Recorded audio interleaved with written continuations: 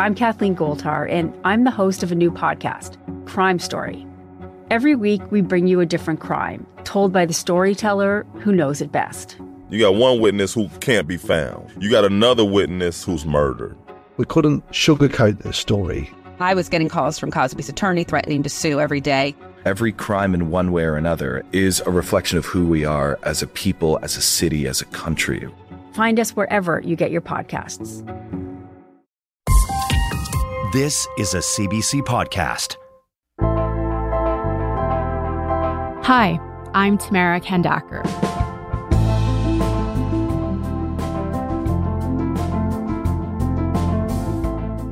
Whether it's to work at farms, hotels, warehouses, restaurants, or private homes, more and more workers are coming into Canada through the Temporary Foreign Worker Program, a program that a UN Special Rapporteur warned last week is a breeding ground for contemporary forms of slavery.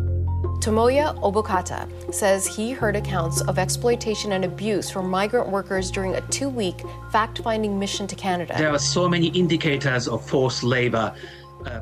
For 50 years now, Canadian employers have been able to use this program to fill positions when they say they can't find citizens or permanent residents to do them. Recently, Ottawa expanded the program to hire more workers for longer, citing a labor shortage. Last year, Canada approved over 200,000 workers, nearly 70% more than a year before. And now we're moving even faster. Some of those workers get paid below a province's minimum wage, but the treatment of agricultural workers has been especially controversial. Jamaican migrant workers were sent back to the Caribbean from an Ontario farm after holding a strike in protest of their workplace conditions. Some in BC even reported having to continue working during heat and smoke from wildfires. So today, I'm speaking with the UN Special Rapporteur on contemporary forms of slavery to discuss the forces keeping these workers in situations that could violate their human rights. Tomoyo Obokata joins me from Manchester, England.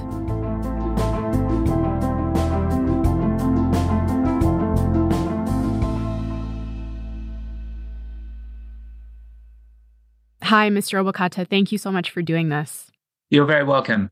So I want to start with the word slavery. That's obviously not a word you throw around lightly. There's a lot of pain behind it, centuries of violent exploitation of Black people and the legacy of that. But you've used it in reference to the exploitation of some workers under Canada's Temporary Foreign Worker Program.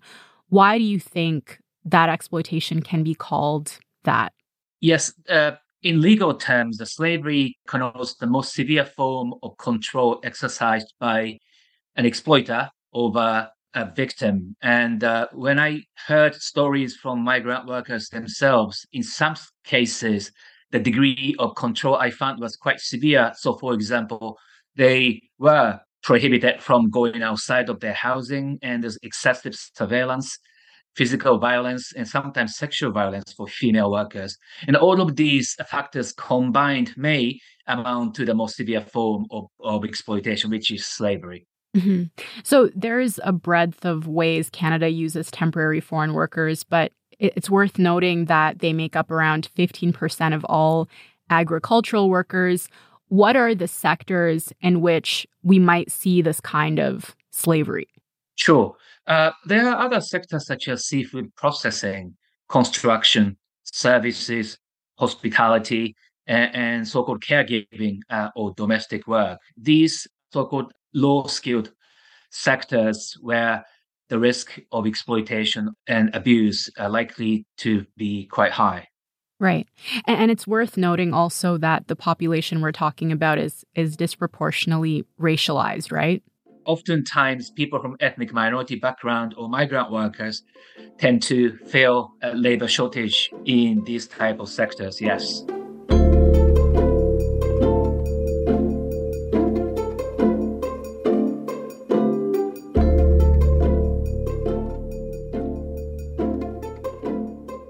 I want want to pull apart some of the exploitation that you just mentioned, starting with the conditions that people are coming to work under. So you've said in the report the workers in this program are given closed work permits, which is something that our government disagrees with. But what do you mean by closed here?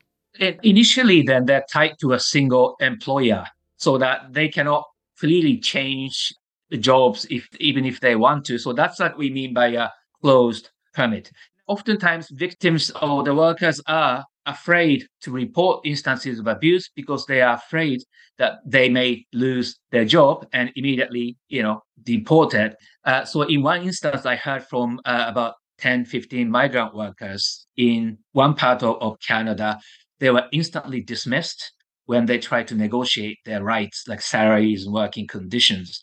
And what that means then is that if they don't have a work permit and they have to normally go back to their own countries. Now, the government says that they can remain as long as their permit is valid, and that may be the case. But finding an alternative employer can cost money because they have to file another impact assessment, and you have to find an employer willing to employ those workers. But oftentimes, these workers are regarded as troublemakers because they lose their status or lose their job because they try to assert their rights. If a worker is abused or exploited, then they can opt for this open work permit. But that process, as I heard from a large number of migrant workers, it is quite an onerous process. And during that time, then they don't have a proper status, you see, so they cannot work. And so what happens then? If they don't have a means to support themselves, they're reliant on civil society organizations. You also write in your report that some workers are effectively in debt bondage. And explain that for me. What does debt bondage mean in the context of a worker coming to Canada? So what that basically means is that they have to pay a large amount of fee to so-called recruitment agencies back home in Mexico, Ecuador, and so on. And so that means they are penniless when they arrive to Canada. So in a way, they are not actually saving money by working in farms and factories, but they are simply trying to repay their debt they accumulated before coming to Canada. So the full amount total was $30,000. That's the price an immigration consultant charged Pawan, a young woman from India. She was promised a job attached to a labor market impact assessment. I didn't have any knowledge about any LMI or how this process works. From what I have heard from my coworkers, from my friends, that for LMIs, you have to pay this much amount. But I understand last year, Canada banned employers or recruiters acting on behalf of them from charging these fees. So why hasn't that fixed the problem? Well, absolutely. I mean, so you mentioned you're talking about agencies in Canada, not outside of Canada. You see, Canada does not have a jurisdiction to prosecute and punish recruitment agents in Mexico, for example. It is up to those countries to prosecute and punish. And that's where the difficulty lies, that it may not be a direct responsibility of Canada to regulate those conducts, but many people are tricked by the so-called recruitment agents.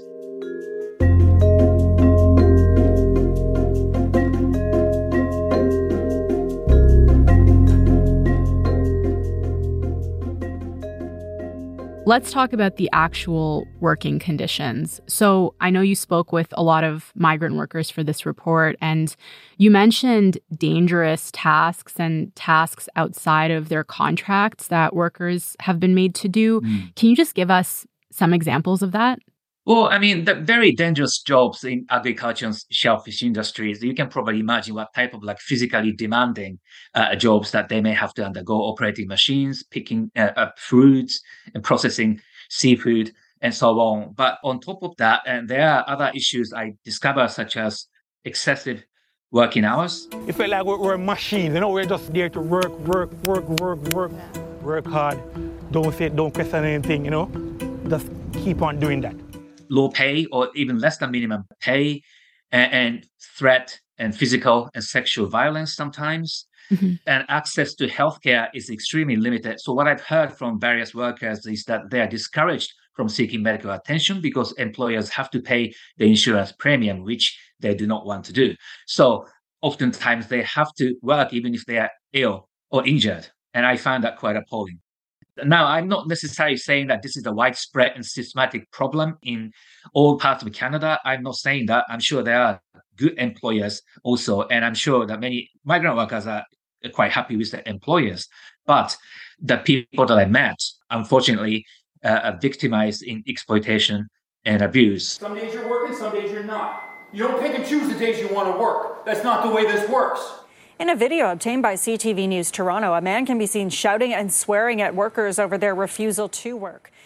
And then you mentioned some of these encounters between employers and employees. I wonder if you could elaborate a little bit on that. Is there any one story of their work experience that stood out to you?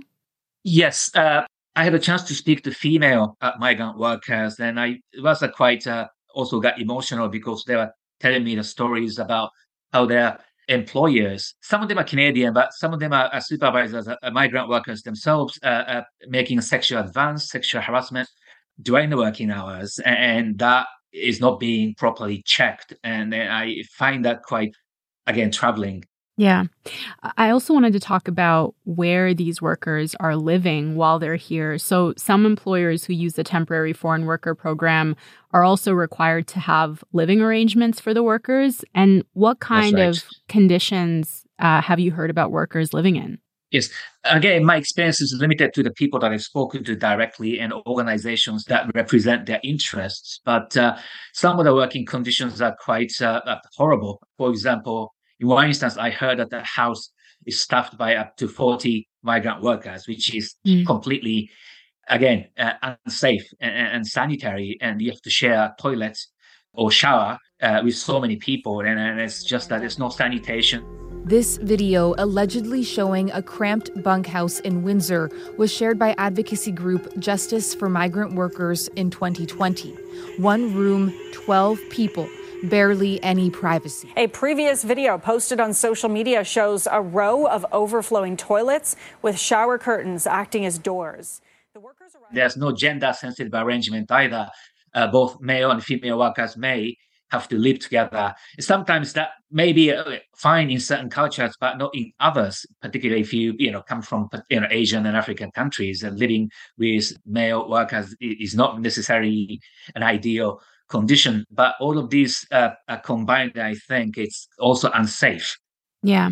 And then there's also a bit of a power imbalance that's created when the employer is controlling workers' housing, right? Can you talk a bit about that?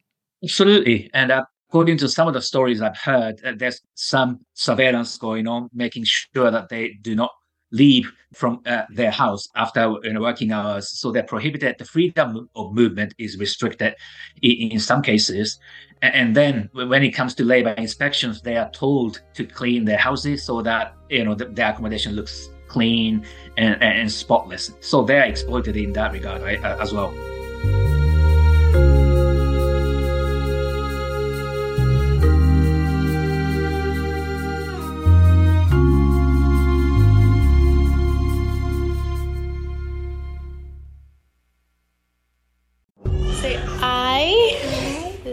This video is a message from a little boy named Salman. He disappeared 5 years ago in Syria during the war to defeat ISIS. He still hasn't been found. My name is Poonam Taneja.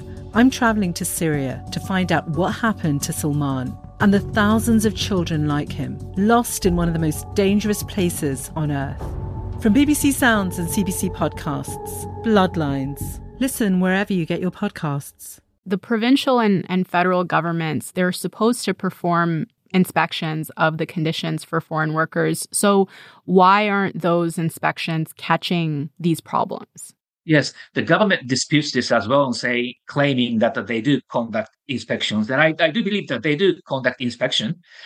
I don't know how many times, but what I've heard from workers themselves and other organizations is that many of these are pre-announced so that employers know exactly when they're coming so that they can prepare. So this is where they force workers to clean their places, clean the workplaces, or they're told to go away so that they are not interviewed by inspectors. And those who are interviewed are oftentimes the newcomers so that they do not exactly know what's happening. So their answer will be more positive than negatives. So these are some of the stories I've heard from workers directly.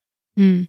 In theory, the workers can also file complaints with the provincial or federal government, but why might they not be able to?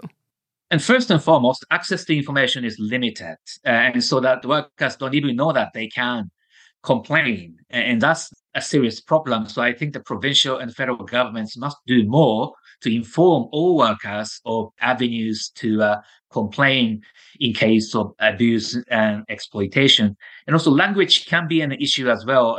Oftentimes they have to report in English or French. It may be easy for Canadian nationals, but not for someone from South America, for example. And I do appreciate that some provincial authorities, and they do provide information in Spanish and so on.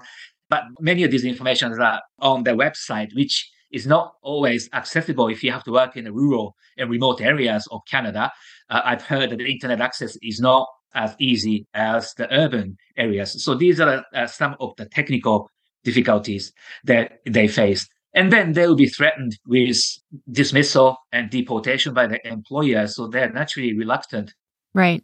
So we talked about all the different ways that Canada is using migrant workers, and you highlighted how the contributions that they're making are vital to Canada's economy, and there's a pretty consistent demand for the labor that they're providing. And to me, it makes sense that if we need someone's labor for most of the year, every year, we might let them officially live here. So given that, how easy is it for these workers to become permanent residents? Well, at current moment, the avenues are limited, according to the information I received. But there's an avenue for if you're a caregiver of domestic workers, because of the historical issues from certain regions of the world. I think that Canada has decided to open the avenue for permanent residency for domestic workers, but that's not the case for other sectors. So it is, in most cases, no, there's no chance. Mm. Why do you view this as a kind of discrimination, one that's sort of baked into our immigration system? Again, workers are racialized. So there is that element of perhaps like institutional racism and so on that may be preventing, the governments or freely allowing workers to come and live for a long period of time. And so that's some of the things that has been raised by workers themselves and other entities, this deep-rooted racism that may exist in Canada and so on.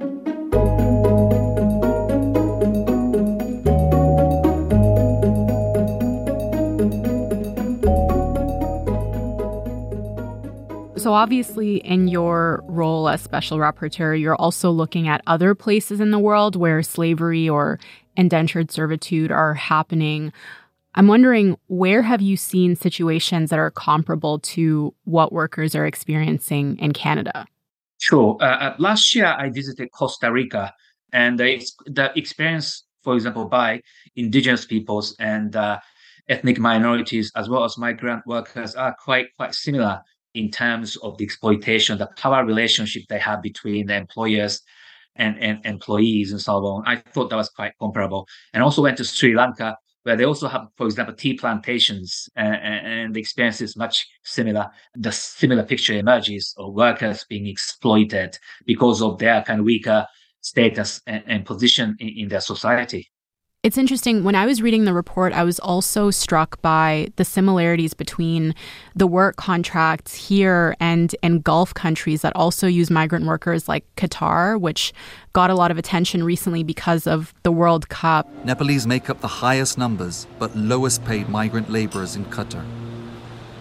They are victims of a state-run sponsorship system which binds each worker to a single employer. They cannot leave their job or even the country without their employer's permission. And I was wondering, do you also see those similarities? Yes, absolutely. And it's quite comparable to this. This is so-called a kafala system in the Middle East. So Qatar, Saudi Arabia, Lebanon, and so on. It's quite similar in that it's tied to a single employer. So if they leave the employee, they become undocumented and lose their status. So that makes them vulnerable. Now, Canada it does seem to have a better protection than those countries, but in terms of exploitation, it's quite the same.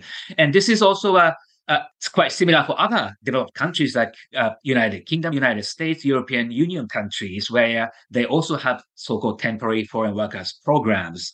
And oftentimes they are tied to a single employer, and that leads to all sorts of problems. So I think, yes, Canada as a system is much similar to the Middle East and rest of the world, where they have all these type of temporary workers programs.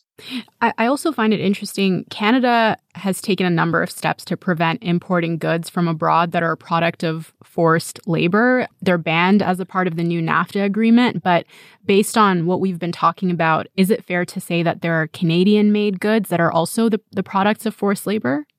Potentially. I mean, if you're talking about agricultural products in Canada, I mean, they are made with forced labor through exploitation of migrant workers. So definitely, I would say yes. Yeah. So who in Canada needs to be held responsible for failing to make sure that workers' rights are respected? Well, the public authorities bears primary responsibility to protect the rights of all workers, whether they are Canadians or migrants, or you shouldn't make that distinction. As long as they are within Canada, they should be entitled to the same rights and protection, labor law protection. So I would say federal government as well as the provincial or territorial authorities, because many of the sectors that we are talking about under the temporary foreign workers program are regulated at the provincial level through the employment standards legislation, whereas the federal labor code only covers, for example, banking, finance, and transport, and so on.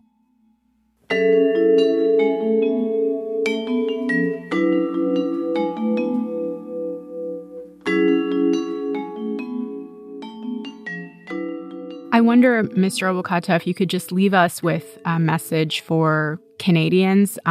This is an issue that can be pretty easy to ignore because these workers are sometimes so removed from us, and we may not realize how much difficult labor temporary workers are taking on, but we benefit from the goods and services that they're providing and how they boost our economy. So why is it important, you think, for Canadians to speak up for temporary workers?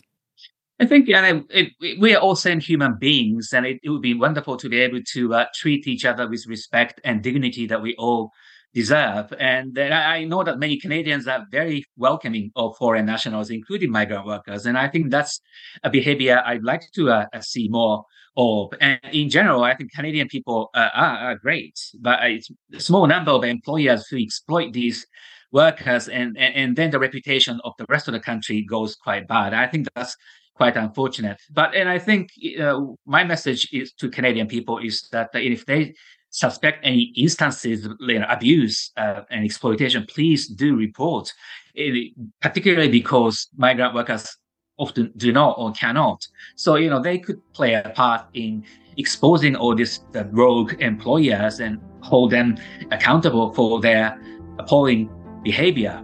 Mm-hmm. Okay, Mr. Obokata, thank you so much for your time. I appreciate it. Oh, you're very welcome. Thank you for your interest in this story.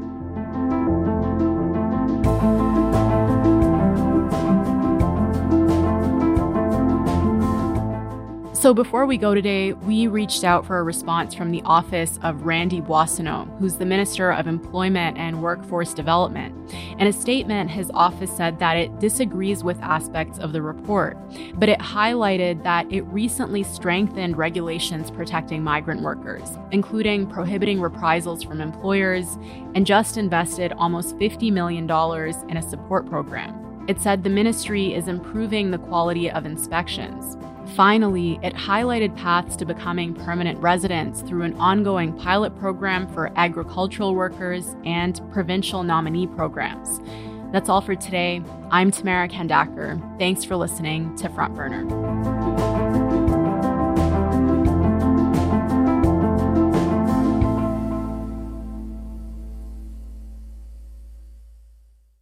For more CBC podcasts, go to cbc.ca/podcasts.